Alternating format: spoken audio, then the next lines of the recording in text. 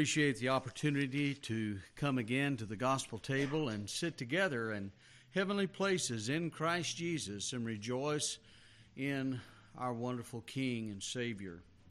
I'd like us to open our Bibles together to begin with to the 46th chapter of the book of Isaiah. Isaiah chapter 46, a very well-known portion of Scripture. This morning I would like to talk a little while about the sovereignty of God over history. The sovereignty of God over history. We remember that His name is above every name. His purposes will always come to pass. History is actually His story. In Isaiah chapter 46, verse 9, he says, "Remember the former things of old, for I am God, and there is none else. I am God, and there is none like me." Now watch verse 10.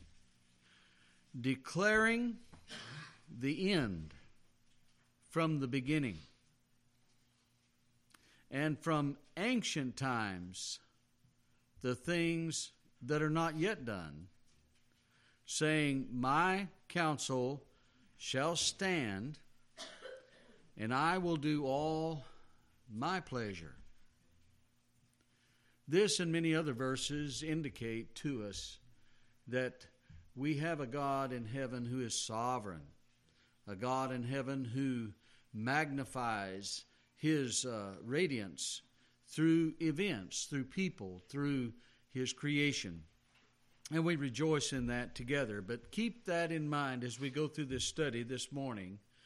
This God, with whom there is no comparison, He's incomparable. You can't compare Him to anything. There's none like Him. There's none comparable to Him. There's none that can overthrow anything that this God says and purposes in Himself. David said in Psalm 115, verse 3, "Our God is in the heavens and hath done whatsoever He hath pleased." He is doing something in history. He is revealing Himself in a myriad of ways. God speaks. God shows Himself. God reveals a portion of His glory, first through creation, natural creation, we know that. Then we see Him revealing Himself in salvation itself, how that He purposed to save a people for His very own, even before time began. And He's sovereign in this work, and in the work of divine providence. Now, in the words of Isaiah, we want to remember all past history of fulfilled prophecies and promises. We need to remember all the past history of fulfilled prophecies and promises. And we need to remember present mercies that we enjoy each and every day. And then we need to also remember the future realities that are ours because of God's dealings with us, because of who God actually is. We need to think about God biblically in understanding that God is the builder of all human history. He is the architect. He can be called the grand weaver, and we're going to see more about that in just a moment. He is the one that takes the threads of time and circumstance and weaves a garment that will reflect His glory in the end. And He's the only one that can do that. That's why the Apostle Paul said in Romans 8:28, we know that all things work together for good to them that love God, to them who are the called according to His purpose. Not our purpose, but His purpose. God is the grand weaver. I love what Nebuchadnezzar said in Daniel chapter 4, verse 35, when he's acknowledging the fact that God is sovereign over all the kingdoms of the earth. He said, there is none that can stay his hand, nor say unto him, what doest thou? In this chapter, in verse 13, Isaiah chapter 46, verse 13, he says, I bring near my righteousness, it shall not be far off, and my salvation shall not tarry, and I will place salvation in Zion for Israel, my glory. In other words, what God is going to do through history and through time and circumstance is to bring glory to his own name. He is going to glorify his name.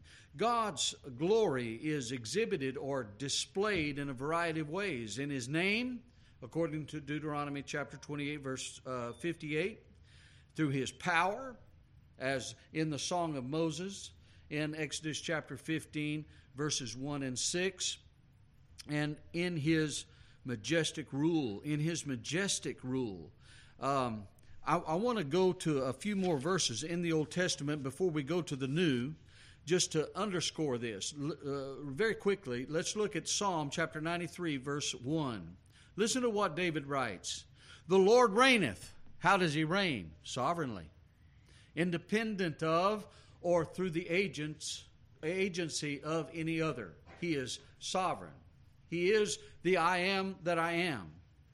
He is not the I am that I want to be, the I am that I will be, the I am that I might be after a period of time. He is who he is through all time and eternity. That's the God of the Bible. In Psalm chapter 93, verse 1, David writes, the Lord reigneth. He's reigning today. He reigns over all human history. He is clothed with majesty. The Lord is clothed with strength, wherewith he hath girded himself. The world also is established that it cannot be moved. And then he says, thy throne is established of old, and thou art from everlasting. The rule of God and the sovereignty of God did not begin in a subsequent period of time from the fall of Adam. God was sovereign, and God is sovereign today, even before Adam was created. He's always been sovereign, and he's always had a plan. He's always had a purpose. In all of his creation, in all of his saving work, in all of his providential provision toward his children. So David is acknowledging that. The Lord is reigning. And one of my favorite Psalms is back over in 145. Can you whip over there real quick? In Psalm chapter 145. Actually, we could go through this whole Psalm dealing with the sovereignty of God in history, but I just want a few points here. In Psalm chapter 145, he says in verse 3, great is the Lord and greatly to be praised, and his greatness is unsearchable. One generation. Now watch how he uses history. History. Did you know that you're a part of history today? You're a part of God's purpose, or you wouldn't even be here. You wouldn't even exist if you didn't have a design by our Creator. But notice how he brings history into it. One generation shall praise thy works to another generation, and shall declare thy mighty acts. I will speak of the glorious honor of thy majesty, or your regal authority, and of your wondrous works. You see, this is the concept that we learn from the Old Testament, that God is actually in charge of the universe. He's actually ruling over the created universe. He's always working out his will, and we don't always understand that will. We don't always understand what God's up to. We don't understand some of the circumstances that we might be confronted with in our day-to-day life. We don't understand that. But we believe the testimony of God's Word that God has a purpose, a sovereign design for all of the things that we are confronted by in this world. While we're thinking about the Old Testament, I want to remind you of Daniel chapter 2, when Nebuchadnezzar had his dream of the image. You know, that great colossus, the head of gold, right? And the arms of silver, the belly of brass, and then the legs of iron, and the feet of iron, and the toes that are a mixture of iron and clay. Do you realize that what God was doing in that moment was revealing to Nebuchadnezzar history? This was history before it came to pass. Because remember, in that Colossus dream Nebuchadnezzar had, Daniel gave him the answer. Because God had revealed it to him. There is a God in heaven that reveals secrets. And the God of heaven revealed to Daniel that the head of gold represented Babylon. The arms of silver that were unified in the breastplate were the Medo-Persian Empire, followed by the Grecian Empire, followed by the Roman Empire, all the way down to the period of the Antichrist and the global rule that he'll exert in the last day. Daniel saw that hundreds of years before these things actually came about. How can that be? Somebody says, Brother Jeff, do you believe that what is to be will be? Well, my question is, do you believe what is to be won't be? Do you believe what is to be won't be? I believe that history is ordained by God. The God of this Bible is a God who is sovereign over all history. I want to go quickly now to the book of Hebrews in the New Testament. And let's learn something about this sovereign God of history. I want to go to Hebrews chapter 1 to begin with.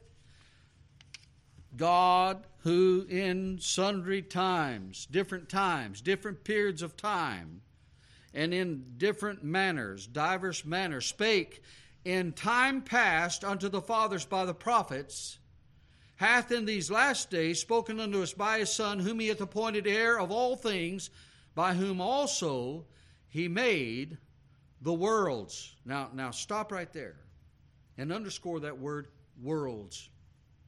Here in Hebrews 1:1, the term worlds is cosmos. And what it's cosmos is a metonymous term. It's a term that relates to different groups, different aspects of human existence.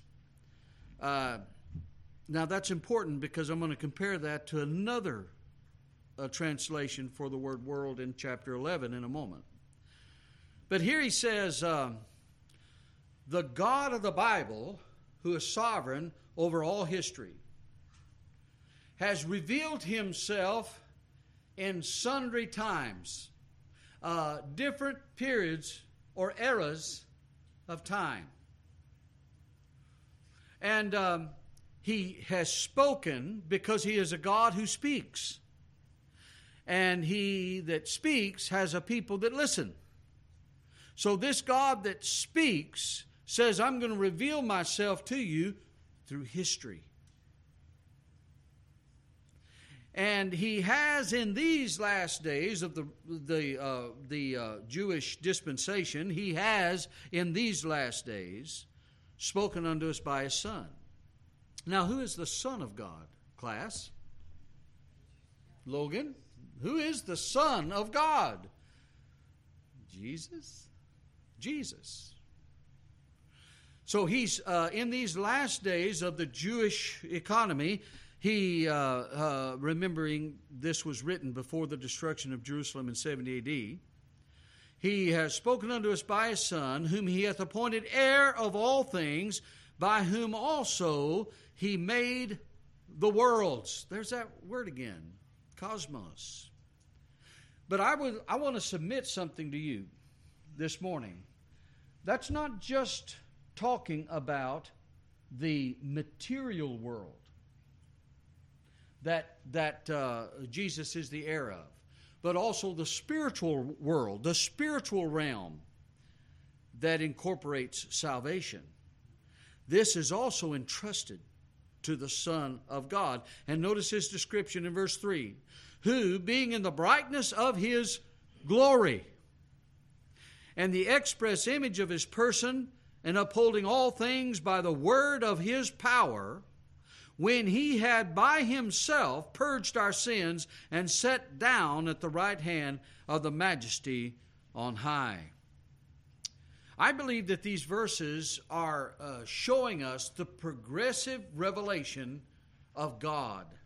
How that he has revealed himself and his divine purposes through all of the eras and periods of time to bring about a successful conclusion. Now, I've said that as it pertains to Christ. Because in Christ, we have the gospel of the successful Savior.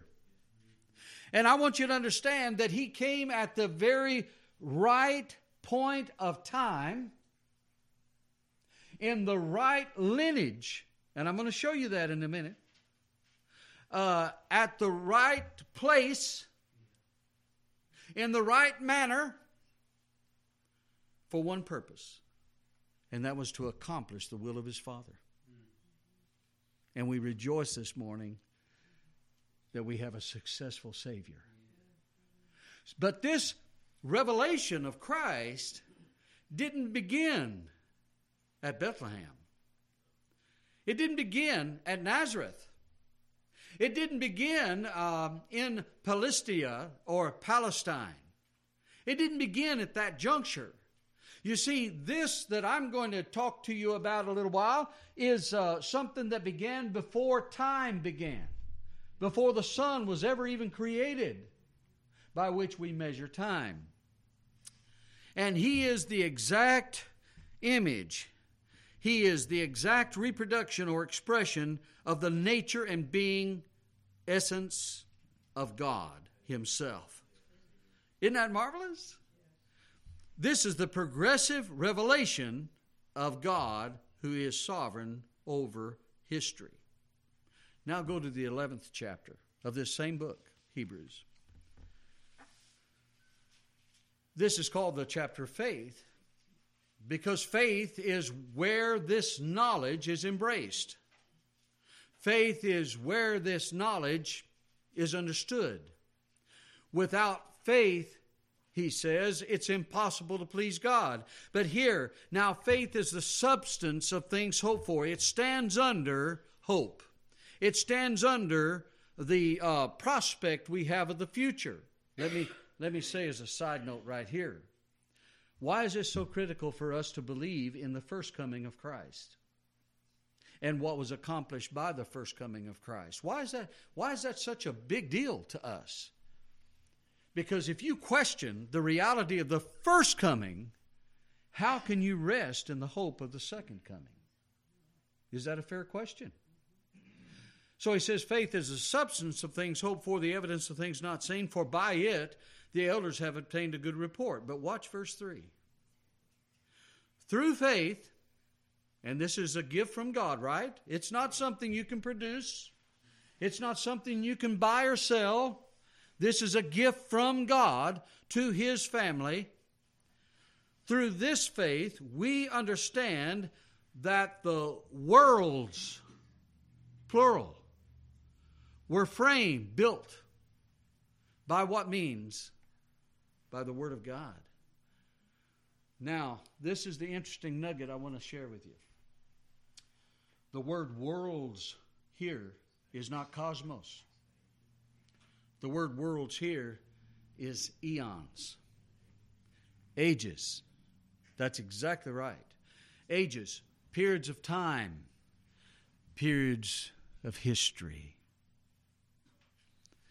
It is in that context that we view the sovereignty of God this morning. Through faith, we understand that the ages, as it were framed, architecturally built or constructed by the Word of God, so that the things which are seen were not made of things which do appear. The word framed there comes to us from a Greek word that means to set in order, to prepare, to arrange. This takes a designer. In other words, What God does, He does on purpose. What God does, or what God purposes to accomplish, is going to ultimately be accomplished. There's a chronological sequence that the Word of God reveals to us, that from age to age, from era to era, from dispensation to dispensation, the underlying pinning of all human history is based upon an eternal principle. Now, this is very significant to our understanding of history. History is not happenstance. History is not... America just didn't accidentally come along one day. England didn't. No nation did. In fact, go with me now to the book of Acts, chapter 17, in the very sermon that the Apostle Paul preached while he was in Athens. Remember, Athens was full of idolatry. Athens was full of confusion. Athens was full of sin and all kinds of immoral conduct, and kind of like America today. And there were all kinds of humanistic religions going on. And Paul was willing to confront the philosophies of Athens. And that was huge. He would take on the Epicureans, who were liberals. And he would take on the Stoics of that day. And this is what happened. He says, as I passed by, in verse 23, as I passed by and beheld your devotions, I found an altar with this inscription, to the unknown God, whom ye therefore ye ignorantly worship, him declare I unto you. Now stop right there.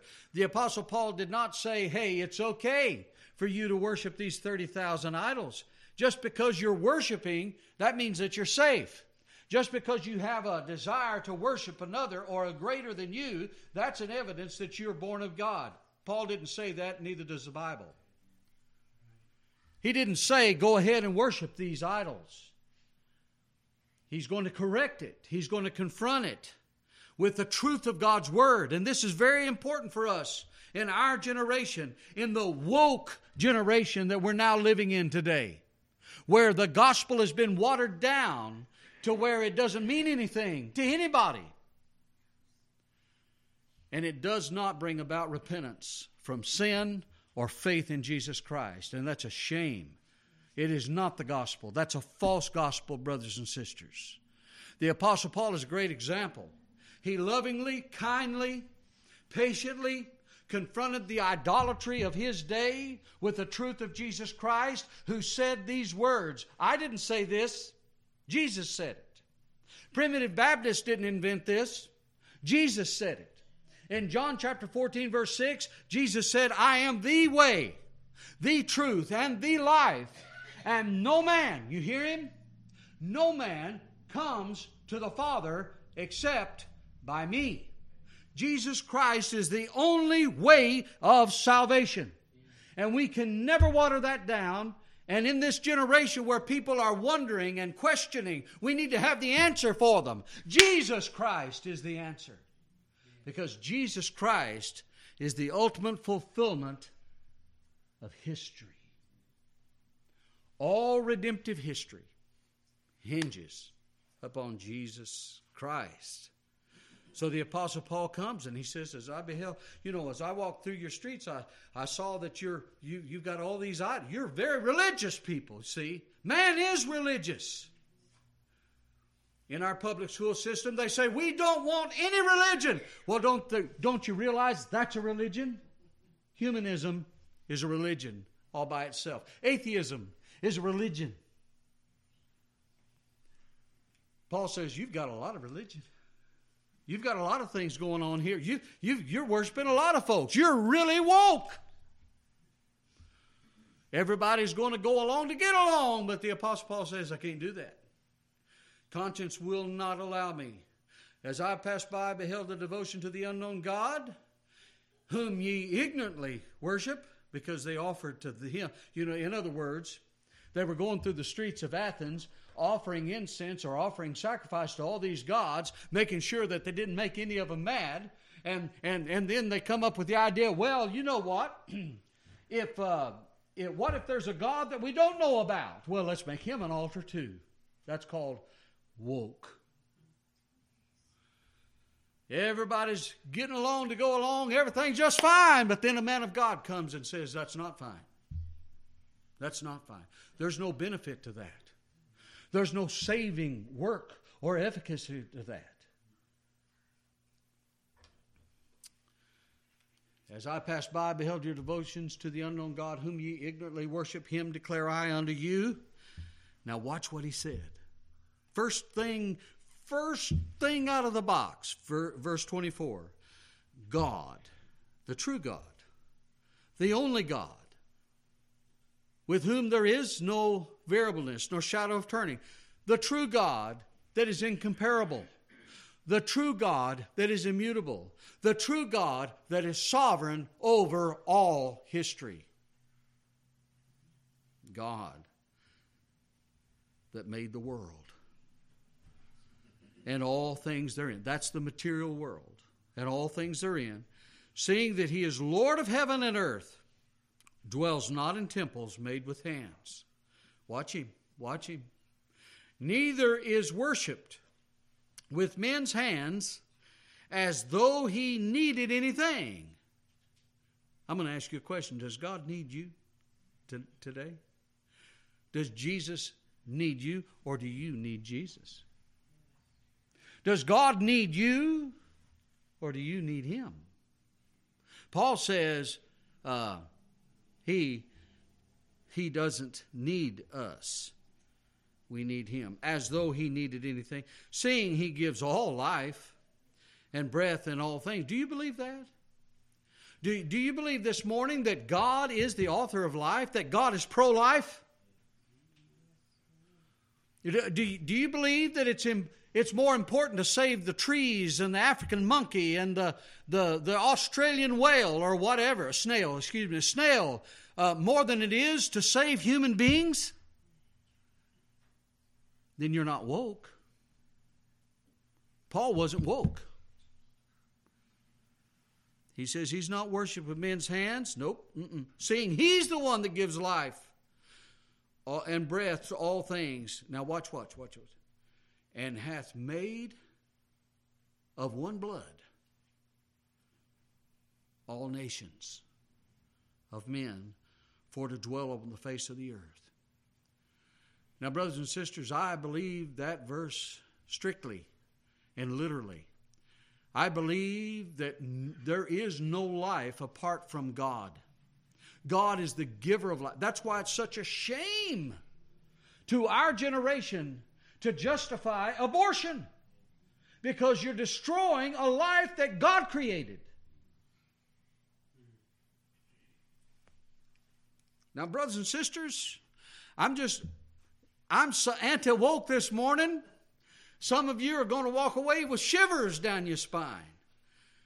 But I want you to understand what the Bible says about the true God of history. The true God of history has made of one blood all nations. One blood from Adam and Eve, as it were. From Noah and his 3 sons and their wives. That's where the descendancy of human beings came from. But it was God that was in charge of that. You understand, God is the one. The Bible is so clear that God is the one that created Adam and Eve. You remember this, don't you? In the 6th day, God made man. That's what the Bible says. God made him out of the soil. God made him out of the earth and called his name Adam. Yeah, we understand that. And then God did something else, didn't he? And God made man on the 6th day, and on the 7th day he rested. God then made woman, and neither man nor God has rested ever since. No, I'm just kidding there. The reason I can say that, Brother Don, is my wife isn't here today. I can just imagine her rolling her eyes right there, right now. But God is the one that made Adam and Eve. God is the one that gave them Seth. God is the one that brought about the birth of a man named Noah. And why did He do all of this? Because He's in control of history. God uses, if you study Hebrews chapter 11, you're going to find it's full of individuals. Individuals that God used in His historical progression of accomplishing His will. God is the one that did all of that. God is the one that chose Noah, and He chose Shem. And through Shem, He would have a descendant called Eber. And through Eber, He would have a descendant called Abraham. And through Abraham, He would bring about Isaac. And through Isaac, He would bring about Jacob. And through Jacob, He would bring about the 12 tribes of Israel. And through Judah, the fourth son of Jacob, He would bring about the kingly tribe that would eventually have David sit upon it. God did that because He's the one that writes history. And Paul is introducing this pagan culture to the truth and reality of the God who is sovereign over history. He says He's the one that made us of one blood out of all nations to dwell upon the face of the earth. And there's a word here I want you to underscore. And He hath determined. Catch it. He's the one that determined, ordained, appointed. The what? The times.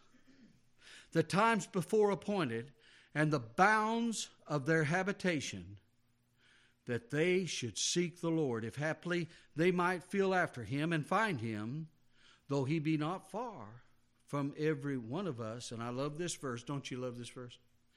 For in Him we live, move, and have our what? Being. Did you understand what that means, Nicholas? That means that you were born at precisely the right time. You and I were created in the right generation. And we are a part of His story. We're a part of what He purposed for us. Each one of us. Isn't that marvelous? To think about, in Him we live, move, and what? Have our existence. Our very existence is in debt to the sovereignty of God. Somebody says, well, Brother Jeff, I look around and I'm seeing our nation and our world and it's all falling apart. Well, I don't believe that. I believe it's all falling in place. Because, brothers and sisters, Jesus is coming. He's coming a second time without sin unto salvation to take His people home. Aren't you glad of that? You see, the same truth that we understand from the Word of God this morning relating to the first coming of Jesus Christ is going to give us confidence for the second coming. And it's soon happening. I got to go back very quickly before I close to the first chapter of the book of Matthew. You know, our hearts and minds are tuned together this morning on the incarnation of Jesus Christ, and I'm glad for it. I'm glad for it. I'm glad we can, in our generation and our culture, remember specifically a time when our Savior came. I think it's something we ought to do often, not just in December. I believe that we need to celebrate the birth of Christ every time we come to the Lord's house. But I don't want you to miss something here. And often we do. We miss this aspect of God and His sovereignty over all of history. In Matthew chapter 1, why do you think Matthew began his account this way, his narrative this way, with the genealogy of Jesus Christ? Why do you think that's important? Remember that Matthew was called the Jewish gospel because he's writing to predominantly Jewish people about their king. It's the king's gospel. He's starting with the genealogy to show that Jesus Christ is actually genealogically the true Messiah. And he begins this way, and you read it with me in verse 1, the book of the generation of Jesus Christ, the son of David, the son of Abraham. He's connecting him to David And by that means connecting him to the throne. And he connects him to Abraham, connecting him to the altar. The altar of sacrifice. And then he begins, right? He's going to show us history that God ordained, that God purposed in the bringing about of the birth of the Messiah. He says Abraham is the one that begat Isaac. Now, was Isaac the only son? I'm asking a question.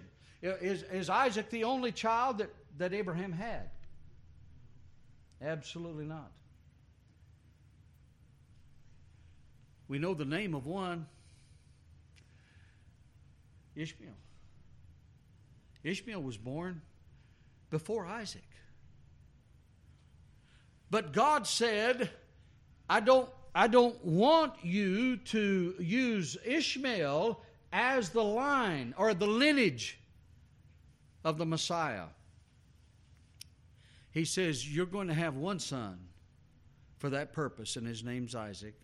In fact, in Genesis 22 account, when you read about him going up into the Mount of Moriah to offer up Isaac, remember what he said to him?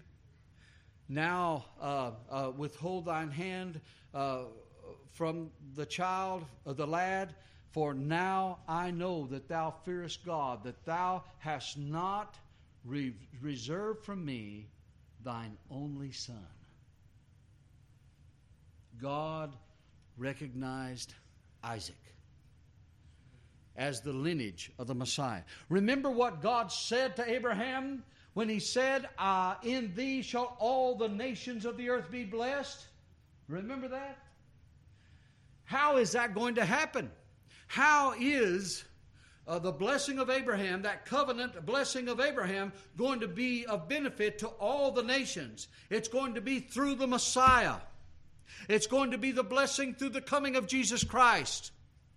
So he begins here, and boy, this is going to whet the attention of all the Jewish people of Matthew's day. They read this and they say, hey, Jesus was the descendant of Abraham. He was the descendant of David. He was from the tribe of Judah, and this lineage goes all the way through God writing history and God showing His purpose in the incarnation of the Messiah, that it's going to be in an appointed time, in an appointed way, for the glory of God Himself. I love what Paul said in Galatians chapter 4, verse 4. He said, God sending, in the fullness of time, God sent His own Son in the likeness of sinful men. He did something in the fullness of time. Christ was made of a woman, made under the law, to what? To redeem them that were under the law. He goes through that whole lineage. Drop down for time's sake to verse 17. So all the generations from Abraham to David were 14, and from David to the carrying away of Babylon were 14, and from the carrying away of the Babylon unto Christ are 14. You see, God is the one that orchestrated. God is the builder of history. God is the one that revealed to Nebuchadnezzar that he was not the most important cog in the history of the world. After Babylon would come the Medo-Persian Empire. After the Medo-Persians came the Greek Empire. After them came the Roman Empire. After them came the various European empires. And after America, there will be another empire. You see what I'm saying? In God's plan, in God's purpose, when we as Americans have accomplished what God intended our nation to accomplish, we'll go the way of all the other kingdoms of the world. Now, don't get me wrong. I'm not looking forward to that. I'm not looking to lose our nation. I want to be a defender of the nation that I love. But brothers and sisters, there's never going to be a worldwide peace without the Prince of Peace. It will not happen. So don't sit there and think that America which has been so blessed and so superior in so many ways to other nations, don't think that God is depending on you. to accomplish His purpose. Because He doesn't need us. We need Him. So He's going through this and He's saying, I'm showing you this historical period of the redemptive history that was purposed in the covenant of Abraham. He goes through the patriarchal period. You know, they're wandering in the wilderness, their enslavement, their deliverance from Egyptian bondage, their conquest and victory. And then he goes to the monarchical period with David and Solomon and so many others. And then the domination period where they were dominated by these Gentile rules. But then he says, and this is what I want to close with, verse 18, now the birth of Jesus Christ was on this wise. Isn't that a curious way to connect the birth of Jesus Christ to all this recorded history? 4,000 years of recorded history. Isn't it interesting? He says now, in this time frame, in this period, the birth of the Messiah was according to wisdom. Whose wisdom? Question. Whose wisdom? The wisdom of men? No. The wisdom of God. At this point in time, the Son was born. Listen to this, and this is so comforting to me this morning. When, as his mother Mary was espoused to Joseph. By the way, I've been thinking a lot about this week. Think about Joseph. You know, so little is known about Joseph. Very little is known about him. Evidently, he was older than Mary, and evidently, by the time Christ was crucified, he wasn't anywhere around because he wasn't at the cross. Jesus delegated the responsibility to take care of Mary to John. See, if Joseph would have been there, he wouldn't have done that. Very little is known about Joseph, but this thought I want to bring to your mind. Why Joseph? Out of all the men in that generation, why would he choose Joseph to be the husband of Mary, to be the adoptive father of Jesus Christ? He's described as a just man, a good man, a kind man, a loving man. That's the kind of man that God the Father would entrust to take care of His Son. And I thought this to myself. I wonder if I would be that kind of man. Is that a fair question? I wonder if I would be like Joseph, that I could be entrusted with the Son, entrusted to take care of this little boy until he arrived at his full potential, his full purpose. Interesting question, isn't it? But in God's historical diagram, Joseph was chosen. And here he is, a just man, and he wasn't willing to put away Mary privately. You understand what he was saying? When she was found with child, in Jewish law, she was made to be stoned to death. Can you imagine that? And I don't believe that Joseph was an angel. I don't think he understood what was going on. In his human experience, the only way for Mary to be pregnant was for her to be with another man. But listen to this. He was willing to put her away privately because he didn't want her stoned. You know why? Because he loved Mary. He loved her. When a man loves a woman, he wants to protect her. Even when she lets him down, even when she disappoints. Joseph gives us that great example. I'm going to protect her anyway. I'm going to put her away privately. And if you study that, Edersheim's book on Jesus the Messiah, he gets into that Jewish law where a man had a right to divorce a betrothed woman in such a condition privately. It would be between the parents of the husband and bride, and they would be the only ones that knew. Joseph loved Mary. He was a just man, a loving man in God's providence. But while he thought, see, aren't you glad it's there?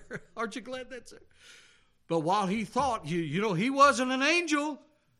He wasn't a superhuman being. He was hurt. He was wounded. He was confused.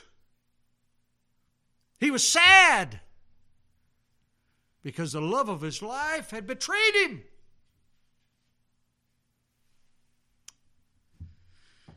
But while he thought on these things, behold, the angel of the Lord appeared unto him in a dream, saying, Joseph, thou son of David, fear not. Don't be afraid to take unto thee Mary thy wife, for that which is conceived in her is of the Holy Ghost. In other words, Mary is not at fault in this matter. And you can rest assured that I'm writing history my way, not your way, Joseph. I'm writing history the way it'll accomplish what I have purposed for it to bring. And then I want to close with one of my all-time favorite verses. Verse 21. And she shall call his name. What? Logan, what is his name? Jesus. Jesus, Yeshua, Savior. Thou shalt call his name Jesus, for he shall make the best effort he can to save his people. He'll give it his best shot. Nah, brothers and sisters, in God's economy, in the redemptive history of God, God sent his Son into the world to accomplish this sovereign purpose. He shall save his people from their sins. Hallelujah. Not just for today, but for eternity. You see, this is the God of history. Not only the God of the past, not only the God of the present, but also the God of the future. And because we can trust in the veracity of the Word of God and the truthfulness of Jesus Christ, we know that he succeeded in the saving of his people from their sins. And brothers and sisters, one of these days, we're going to get to see him. One of these days, listen to it, every eye is going to behold him. Every knee is going to bow. Every tongue is going to confess that Jesus Christ is Lord, to the glory of God the Father. Thank you for your good attention this morning. God bless you.